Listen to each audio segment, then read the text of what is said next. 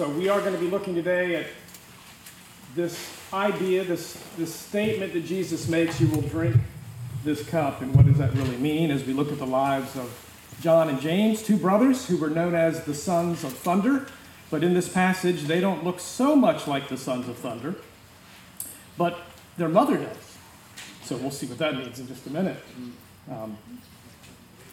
We want to look at and be reminded of our thesis for this series, that Jesus uses ordinary men to accomplish his extraordinary mission, and the reality is that he also uses ordinary women to do his will as well, doesn't he? But we're thinking about men because that's what we are, and that's what we're focusing on today. And because we do have to have a map, Hunter has raised the bar and the fact that you have to have a map, I thought I'd better provide a map that fits the grid. So here's a map of Luxembourg. So there you go, you've got a map. Happens to be a map of Luxembourg, where my oldest daughter lives, where General George Patton is buried. And if you might know that he was buried there and that he died, this great warrior general that he was, you probably know that he didn't die in battle. He died after a car accident, after actually being hit by an army vehicle while he was riding in a car, and died 2 weeks later. But he's buried in Luxembourg City. You can go to his grave there. There's the map today. There you go, Hunter. It's yours. We're going to be looking at Matthew chapter 20. We're going to start with verses 20 to 23. We'll actually go to 20 to 28. So let me read that portion of the scripture for us, and then we'll dive in and see what the message would be for us this morning. It starts with then. So when you have a sentence that starts with then, it's kind of like starting with therefore. You need to know why it's there. So what's the then? Jesus has just told his disciples for the third time that he is going to be taken away and crucified, but he will be raised from the dead. So he said this. This is the third time that we know he has said it, according to Matthew's gospel.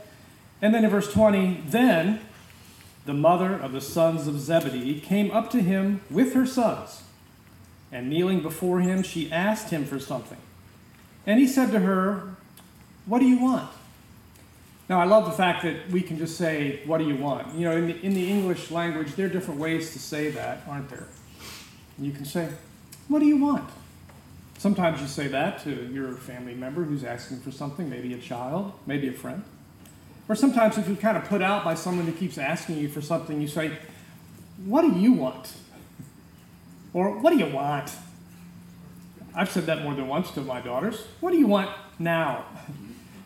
But Jesus, we don't know exactly how he said it, do we? My guess is he said, "What do you want?" Jesus already knows what she wants. But he asked, "What do you want?" She said to him, "Say that these two sons of mine are to sit, one at your right hand and one at your left, in your kingdom." No small request there. Jesus answered, "You do not know what you are asking. Are you able to drink the cup that I am to drink?" Then it switches to the sons. They said to him, "We are able." He said to them, "You will drink my cup, but to sit at my right hand and at my left is not mine to grant, but it is for those for whom it has been prepared by my Father." You've heard of that term, I'm sure. Maybe you have used it before. Helicopter parenting. That is described in probably Webster as this. It's being involved in a child's life in a way that is over-controlling, over-protecting, and over-perfecting, in a way that is in excess of responsible parenting. Helicopter parents. Maybe you had one. Maybe not. It seems to be more of a more recent vintage. Maybe you were one. Although it's probably likely that most of the time we think of the mothers being more in this way. It's true in this passage. And that term has kind of evolved. It was helicopter parent, and then it became lawnmower parent. The person who mowed the path, removing all the weeds and obstacles to their child's success. Then it became the snowplow parent, literally pushing every obstacle out of the way so their child would have an easy path into success in whatever they choose to do in life. I think the most latest version is bulldozer parent, and that even describes it in a better, more clear fashion. I've known a few of those. You probably have too. You know, those are the parents who they might coerce or influence the coach to make sure that their son or daughter gets to play on the team, gets to play the spot they want to play, gets the role, gets the starting position. That's a helicopter parent, a bulldozer parent. It's the parent who fills out the employment applications for their son's first job, and I've known a parent who did that, and then negotiated the salary for him. I didn't have that opportunity. But that's been known to happen. I do know of a parent, and I won't say any names. They don't go here. They were in a previous church I was in. And she was a single parent and proud of her son who went to college and wanted to make sure that he succeeded. So she did for him in college, from a distance, what she had done for him through high school. And that is write all of his papers for him. Sadly, he went to VMI. I think that is sad, isn't it? Sorry, Max. We went to VMI. Or I think the biggest example, greatest example I've seen of an ongoing helicopter parent or bulldozer parent was the woman in another congregation where I served who, after her son married and had the first grandchild, she was not quite sure how her daughter-in-law was doing with the grandson, so she sneaked into their apartment and hid a video camera so she could keep an eye on her daughter-in-law as she parented the grandson. That's going beyond even bulldozer parenting, I think. But if you get the idea, well, welcome to the mother of John and James. Her name is Salome, we think. She is the wife of Zebedee. And she's got this thing about making sure her sons get into the right place. But, you got to stop for a minute and wonder, if Jesus called James and John, when he called them to himself to be disciples, he said, you will be, or you are, and he gave them a new name, the sons of thunder. Why would he do that? Well, there was something about them that was passionate, maybe, impetuous, probably. We know in one case when they were traveling through Samaria, headed to Jerusalem, and they were looking for a place to stay, and they weren't being warmly welcomed in Samaria because they were Jews headed through, going to Jerusalem, which wasn't a favorite place of the people who lived in Samaria. And you might recall that they weren't being hosted very well, which probably meant that no one was opening their homes up for them to spend the night. And it was James and John who went to Jesus and said, Jesus, do you want us to call down fire from heaven on them and destroy them? That's sons of thunder there. Those are guys who, hey, let's get this done. Jesus, you want us to call down fire? You might remember that Jesus didn't really want that to happen. But that's how they were. But now we see them in a different setting. They come to Jesus with their mother, and their mother makes a request of Jesus. This really interesting request. Did the sons of thunder really need the mother to show up to go to bat for them? Or is she just a helicopter parent? Or maybe a bulldozer parent? Maybe so. We know that the account of this in the Gospel of Mark only has the sons coming and asking the question, but Matthew shows us no, there was a mother, a pretty strong mother, who had interest in making sure her sons got where she thought they deserved to be. So what does she ask? She says, say to these two sons of mine that they are to be seated one at the right hand and one at the left in your kingdom. So what is the reason she makes that request? Well, she thinks they're worthy. She thinks they deserve it. She would like them to have the honor. And it might be with nothing but very good motives coming from a mother. But what a request that she makes. If the disciples ask that, as they seem to do in Mark chapter 3, I think, or wherever it is, it's probably fitting here that they're together, that mother and sons are together. And you might ask, well, why would they even have the audacity to ask such a question? You got to remember that James and John, along with Peter, were already a part of this inner circle with Jesus. They were the three disciples who were probably closest to Jesus. And so maybe they already felt some entitlement. We've already been with you, Jesus. They're the ones who were with him on the Mount of Transfiguration. So maybe they sensed that, well, we're already kind of in. We know that we are in good standing with Jesus. Maybe if we ask now, we'll get a good place of honor. They want some of the glory. Jesus has been talking about this glory. Maybe they think, well, this is how we get something. They're already on track. Maybe it's a little way to get some inside fame and glory. Get it before the rest of the guys. But there may be another reason. It's possible in tradition, some traditions suggest it, we're not sure, but it's possible, that Salome, their mother, is actually the sister to Mary, the mother of Jesus. There's a good way to explain that, but I'm not going to take the time. It would take too much time to go back and forth. You can look it up and Google it, and you'll find out why. That tradition is here. But so if that were the case, just think, Salome, the mother of James and John, is the sister of Jesus' mother, Mary. Jesus is Salome's nephew. James and John are not only disciples of Jesus, they're cousins, first cousins. If there is a family connection, it makes even more sense that they would come as a family, mother and two sons, and ask Jesus, the nephew, the cousin, hey, give us a little inside track here. Go ahead and say it. We want to be at your right and left hand when you come into your kingdom. And it's likely they're not just asking that, when you get to the upper room and we're all disciples sitting around, we want to sit one of you on the left and one of you on the right. I mean, John ends up in one of those positions, as it turns out, we think. We're pretty sure of that from Scripture. They're not talking about that. I don't even think they're talking about this idea that in a heavenly banquet, as described in Revelation, that we want to be the ones closest to you in that banquet when the church is revealed in all its glory because Jesus finally is consummating his kingdom. They're talking about the heavenly realms, the throne of God. This is a big ask. You've heard that in prayer you should ask great things of God. Well, here you go, guys. I don't think there's much you could ask greater than this. We want to be at your right hand and your left hand in your kingdom, in the heavenly realm. That's where we want to head. That was the request. Pretty big, I'd say. But it may also, as I suggest, be a family favor. And if that's true, it's not just cronyism, where you're friends with someone who's got power and you get alongside of them, you ask for a little bit of that power. Give me a little of the perk that goes with it. It's both cronyism, but it could be nepotism. It could be that idea, and nepotism as defined, if I think I have a slide, the practice among those with power or influence favoring relatives or friends, especially by giving them jobs.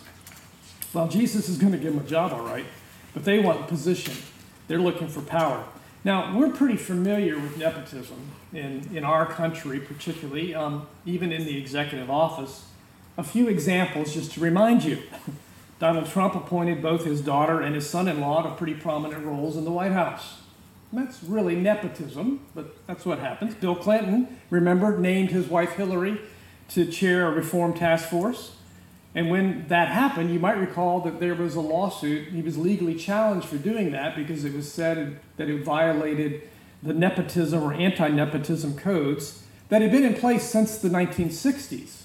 And they came in place, the anti-nepotism laws in the White House that would prevent a president from naming relatives to federal positions pretty much occurred when John F. Kennedy named his brother Robert to be the Attorney General of the United States. Happened that Robert, when he was named, would be the youngest Attorney General since 1804, and that Robert Kennedy, as Attorney General, had never practiced law, but he became the Attorney General. He had a law degree, he just never practiced. Turns out he wasn't so bad at the job, but it was still nepotism, and some anti-nepotism code came into play after that. But if we go back a little further in history, Franklin Delano Roosevelt, who admired his fifth cousin, Theodore Roosevelt, who was, of course, much older than him. He was known for putting family members in prominent positions in the federal government. He did marry Theodore Roosevelt's favorite niece, Eleanor. A family affair going on there in the White House. Before that, think of Ulysses S. Grant. History suggests that he named 40 different family members to federal positions. You might think, wow, there were even that many federal positions after the Civil War, but yes, he did. Some of them, in fact, were so corrupt that they were charged with crimes and put in prison, after which Grant immediately gave them presidential pardons and put them right back in the jobs that they held. He knew how to do this pretty well. But the master of nepotism in the White House, before there was a White House, would have been John Adams. John Adams named all of his family members into prominent roles in the new government of the Republic, so much so that he was called a monarchist. And people began to think that what he really wanted to be, our second president, was not president, but king. And then he wrote some suggestions that perhaps it would be a good idea to pave the way for family members to be involved in the ruling of the republic. Whoever was elected president should have his family close to him in power. And perhaps it is suggested, at least by some historians, that when he lost his re-election bid and lost to Thomas Jefferson, that part of the reason was that the new republic thought, we don't want another king. He looks too much like the King of England. We need someone else. All that to say, nepotism, it's not new. James and John and their mother Salome, when they come and ask Jesus for a special honor, a special place of glory, that's not a new thing. It happened back then. It probably happened. We know it happened. Look at the lives of some of the Roman emperors and where they put their family members. Well, before they put them to death, they gave them jobs to do. So the ask, again, what is the ask? Say that these two sons of mine will sit one at your right hand and one at your left in your kingdom. And so how does Jesus respond? You do not know what you are asking. You don't know what you're asking, Salome. He doesn't rebuke, does he? It's interesting. He doesn't say, are you kidding me? Or don't you know we have anti-nepotism laws? Doesn't say that. He just simply says, you don't know what you're asking. They're ignorant of something. Actually, two things, I think. They're missing the point in two different ways. There's two things that both James and John, who were the sons of thunder, but here they're relying on their mother to do the downfield blocking for them. There's two things they're not quite sure. And the first thing they don't really realize is that suffering comes before glory. Suffering comes before glory. We know that because as the conversation continues, Jesus asked, and he's pointing now to James and John, not so much to the mother, are you able to drink the cup that I am to drink? And of course, they say, oh yeah, we can do that. We can do that. I mean, it's like a coach going to put in the second string guy, and are you able to complete the pass downfield? Oh yeah, I can do that. I can do that. They think they can do it. Now, remember, right before this passage in Matthew, Jesus has explained to his disciples for the third time that he is about to be arrested and flogged and crucified. They should understand something about what's about to happen. Jesus, as he talks about the cup that he has to drink, is probably referring to the cup of God's wrath. Good Old Testament allusion there. The cup of God's wrath is what Jesus would drink when he goes to the cross. The wrath of God poured out on his Son. Poured out the wrath of God against our sin, poured out against his sinless Son. Jesus knows he's about to drink that cup. He'll get to the Garden of Gethsemane before he goes to the cross. He'll ask the Father, is there a way to take this cup away? I don't want, in the fleshly part of Jesus, he did not want to drink that cup. He asked his disciples, are you able to drink that cup? Now, they probably didn't know what in the world he was talking about. James and John probably didn't know exactly what he meant. But in the best of intentions, maybe they had some idea. But they say, oh yes, we are. We're able to do that. They're missing a big point here. They're thinking that glory comes from being close to Jesus. Glory comes by just simply asking for a position of power and glory. And Jesus reminds them that the way to glory is through suffering. Well, how do we know that's true? How do we know that the way to glory is through suffering? Well, we know it's true because Jesus said so, right? But he also demonstrated it. How does Jesus get to the ultimate glory that Jesus will have when all the earth, all the universe will finally bow the knee and understand and recognize and acknowledge that he is King of Kings and Lord of Lords? He got there through the way of the cross. And then when Jesus tells his disciples, and guys, this means us as well, he didn't say to them, take up your crown and follow me, did he? He said, take up your cross and follow me. That's how we follow Jesus. The way to glory, and Jesus promises glory. He has already promised his disciples that they would experience glory. His glory that he would share with them. He's even said back in chapter 19, that they would rule over nations, that they would sit on thrones. They've already heard this from him. We're going to receive positions of power and glory. So James and John said, well, if we're going to get that, why don't we get the best part? Because after all, we are the sons of thunder. And after all, our mother is a bulldozer parent, and she's asking for us. Jesus says, you're missing one thing here. Two things. First thing is this: suffering comes before glory. You know, when Jesus says that statement, you will drink this cup, it kind of reminds me of The Empire Strikes Back. Remember when Luke Skywalker is with Yoda and he's going through training and it's not going great, but Luke thinks it's going great. He thinks he's ready to go, and he says to Yoda, I will not fail you. I'm not afraid. And little Yoda says, you will be. You will be. They're going to be afraid. You're going to drink the cup, Jesus says. And we know they did drink the cup. It wasn't exactly the way Jesus had to drink it. Nobody could drink the cup the way Jesus did. Nobody could die for the sins of the world except for Jesus. We will die in our sins if we don't go to Christ and come to God through Christ. We will die in sin, but we can't die for our sin. We can't eliminate the guilt and the shame and the punishment that is due our sin by dying ourselves. We needed a Savior. They needed a Savior. Jesus says that's the cup that you will have to drink. And so we know that in Acts chapter 12, it is described that James became the first of the apostles martyred when he was put to death by Herod Antipas I. He drank the cup. Suffering came before glory. We know that John probably was a disciple who made it through a life and didn't die because of a beheading or crucifixion. He may have died a natural death. He may have lived longer than any of the other 12 disciples, but he suffered plenty along the way. Part of that was being exiled to the Isle of Patmos. They drank the cup. Jesus said they would. You will drink this cup. But then he continues on, and that's the second thing that they didn't quite realize, and that's this point, that the choice of who sits at the right and left hand of Jesus isn't even Jesus' choice. It's the Father's choice. It's God the Father's choice. But to sit at my right hand and my left is not mine to grant, he said, but it is for those for whom it has been prepared by my Father. They would have liked to have that position. Jesus can't even give it to them if he wanted to. He understands the role that he is playing. He understands the calling he has from the Father. It's the Father's decision.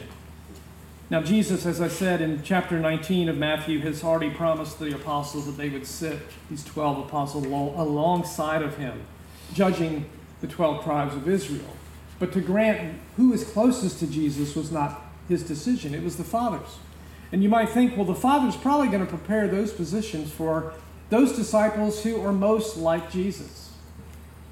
And James and John aren't necessarily demonstrating that in this encounter with him. And the mother as well, certainly not. One commentator has put it this way: it is likely that the two thrones that will be closest to Jesus in the heavenly realm will be taken by the apostles who were the least self-conscious, the least calculating, the least self-ambitious. Not sure that is really describing James and John right here. So they missed two things. They missed the fact that suffering always comes before the glory. They missed the fact that the role that they're asking for is not Jesus's to give. Jesus is saying, you're asking the wrong person. You need to speak to the Father. He's the one who grants that position. So we have to then see what happens next, because as it turns out, Salome and James and John, when they talked to Jesus, they were in earshot of the other disciples. Now, what do you think they're going to think about this? Well, not much. So it says this in the rest of this part of our passage this morning, starting in verse 24. And when the 10 heard about it, they were indignant at the two brothers. But Jesus called them to him and said, you know that the rulers of the Gentiles lord it over them, and their great ones exercise authority over them. It shall not be so among you, but whoever would be great among you must be your servant, and whoever would be first among you must be your slave, even as the Son of Man came not to be served, but to serve, and to give his life as a ransom for many. So the 10 other disciples, they hear what James and John and Salome, their mother, has asked of Jesus, and they're just indignant. And you can just imagine what they were thinking, what they're saying about them. How dare them? Who do they think they are? Why do they think they're the favorites? What have they done to deserve special honor, even more honor than the rest of us receive? And Jesus, again, doesn't rebuke them. He doesn't pull them aside and say, oh, come on, guys, get over it. Get over yourself. hey, you know James and John, they're sons of thunder. What did you expect them to do? I mean, come on, you've been hanging with them for a couple years now. That's the way they are. They're going to act like that. Don't pay them any attention. No, he takes this opportunity, does Jesus, as he overhears the 10 other disciples discussing their enmity toward James and John, and he takes the opportunity to do some teaching, to remind his disciples what it means to be a servant in the kingdom of God. And he says it this way, you know that the rulers of the Gentiles lord it over them, and their great ones exercise authority over them. So the rulers of the Gentiles, and my guess is Jesus could have included some of the rulers of the Jews as well in this description. They lord it over those under them. They use their power to keep people in line. The idea of control is the idea of authority and rulership in Gentile leadership, right? If I can control everyone under me, I stay on top. I keep them below me. They do what I say. I get to benefit from it. That's the way the world operates. Jesus identifies that. So that's the way the world around you, the Gentile world around you, is doing life. It shall not be that way with you, he says. Well, why does he say that? Because that's what he is sensing among his disciples. He is sensing that what they're struggling with is living in a culture that has one idea of leadership and rulership and honor and glory. And that idea does not fit with the kingdom that Jesus has come to bring on earth. And so he says, that's not going to be the way it is for you. Instead, he says, there's a different way to do things. It's this way. But whoever would be great among you must be your servant, and whoever would be first among you must be your slave. Now again, let me remind you that already these apostles, these 12 apostles, had been giving an amazing amount of authority and power. I mean, just imagine, they have already been given authority and power to go into villages and heal people of diseases and afflictions, to cast demons out of people. When's the last time you've done that in your neighborhood? You know, you've gone into someone's house, they were ill, and I'm going to heal you now. I've got the authority. Or you've seen someone who's demonized, and you say, I've got the authority. You know, we don't do that day to day, do we? I'm not saying that everybody in Israel did that either, but the 12 apostles did. They had been given authority, and thus they had been given power by Jesus to do some pretty remarkable things. And that's amazing. They know the taste of authority in a spiritual sense and how it plays out in real life, day-to-day life. And so they're making a jump from having the authority to go in and serve people to now using that authority in a way that serves themselves. That's what they're thinking. That's what James and John are thinking, most likely. Jesus says, wrong thinking. That's not how it works. The power, the authority that's been granted to you and that will be granted to you is not to be used for yourself, but for others. Because even the Son of Man didn't come to be served, but to serve. And whoever wants to be great among you, you start by being a servant. Whoever wants to be first, and that's what James and John are asking. Great, you want to be first? This is how you get to first. You become a slave. The lowest of the low. You consider everybody, literally everybody, more important than you are. So even though they had this amazing authority to cast out demons, to heal people of diseases, even though they've seen Jesus do amazing things, they hadn't quite put it together yet that really the way to advance in the kingdom. And guys, as men, we tend to always think about how do you advance. It's probably somewhat the way we're wired. Whether it was in the workplace, whether it's on an athletic team, whether it's in your standing in the neighborhood, even in the family, there's something in us that we tend to think, how do I advance? Or, put it another way, how do I look the best? How do I look good? It's called pride. It's really hard that we all struggle with it, but we do. And that's what these disciples are struggling with. And Jesus says the way you become first is exactly the opposite of what you're thinking. You become a slave. That's how you do it. And Jesus then says, here's the example, the Son of Man, which he's speaking, of course, of himself. Verse 28, even the Son of Man came not to be served, but to serve, and to give his life as a ransom for many. Jesus gave his life as a ransom for many. Now, the many he's speaking of there of course, means that he gave his life for all the elect that were called that he was called to save. Everybody that God chooses. The many, though, here probably includes as well that reminder that he came not just for Jews, but for Gentiles. So he's continuing, even in these little side comments a bit, to expand the disciples' idea of what it means to serve and to be in the kingdom of God. He's given them great authority. He's given James and John inside views of his own life. He gets them close because he sees that they're going to be, with Peter, three of the most important disciples in the early church. He understands that, but he has to build them to make them that. So he uses this teachable moment to do that. Remember our thesis, Jesus uses ordinary men to accomplish extraordinary mission. Jesus uses ordinary men. Now, we do struggle a bit when we read the scripture and see the disciples, and we laugh at how slow they are on the uptake sometimes and how they just don't seem to get what Jesus is saying. And then we remind ourselves, well, we're just like that. We're just like it. And then we look at them and say, gosh, we could never be like they are. I mean, I can't imagine ever having the spiritual authority to go into a hospital and start healing people or to cast out demons in some urban, decrepit place that needs that kind of spiritual input. But maybe we could if God calls us to do it. The key being it's not up to us, it's up to God. He's the one, it's up to Jesus. He's the one who equips his people. But I do know this, that as men, we do think about advancement. We do seek prominence. We have spent, many of us, a good part of our lives trying to work our way up the food chain and to achieve the benefits that go with it. And that's what we do in American culture particularly. We don't tend to be satisfied with any position. We're always looking to the next thing. And it's not just in any one particular profession or occupation. It happens in every one, including ministry. I mean, one reason that pastors keep moving around, well, there's several. One is that the people get sick and tired of them. It's time for you to go somewhere else. Yeah. That's probably the biggest reason. But another reason is pastors are like men of anywhere. They look for a bigger, better position. Something with more prominence, something with more advancement, something that makes them look better. It's how we are, guys.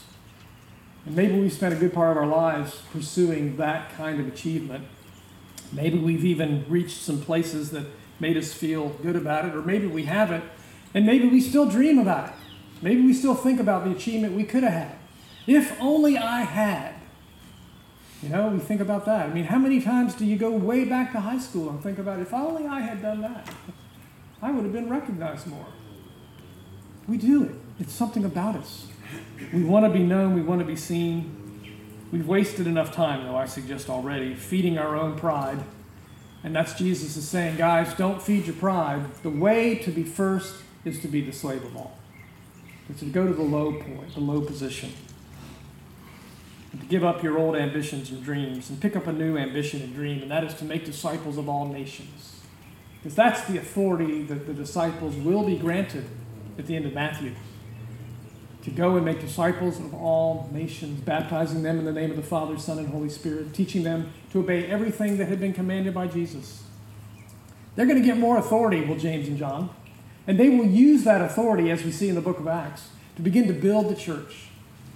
So guys, we too have been given the same authority that they did. We too have been granted the same commission to go and make disciples of all nations. God uses ordinary men like us to do extraordinary things in his kingdom. But selfish ambition has no place in the kingdom of God.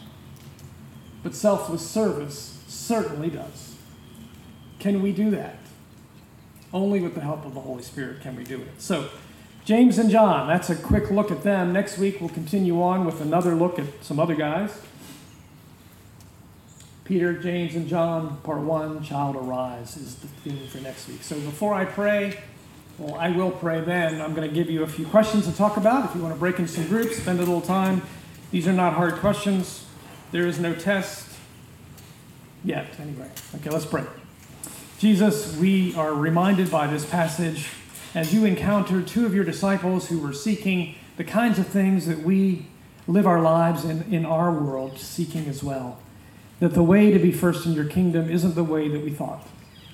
that the way to be first in your eyes is to be at the lowest point, is to follow your lead, is to be the slave of all, is to be willing to give our lives for you. Jesus, we would rather take up our crown to follow you than to take up our cross. But help us today to take up our cross. And thank you, Lord, that in the reality of it all, that the glory that we will share will not be glory that we have gained, but glory that is yours, that you have promised to share with all who follow you and are your disciples. So would you make us into the men who are your disciples even more today than we were yesterday. And may it be for your glory. Amen. So here's 3 questions to think about, guys. What might it cost in terms of time, energy, and resources to serve somebody else today? Let's think about it today. What does it cost to serve someone else? Secondly, what are the biggest obstacles that keep you from serving someone besides yourself? I'm pretty good at serving myself. How about you? I've spent a lifetime learning how to do that. But there are obstacles for me serving someone else. What are some of yours? Where in your life can you serve someone today? That's our 3 questions. Take some time to think about it. Thanks.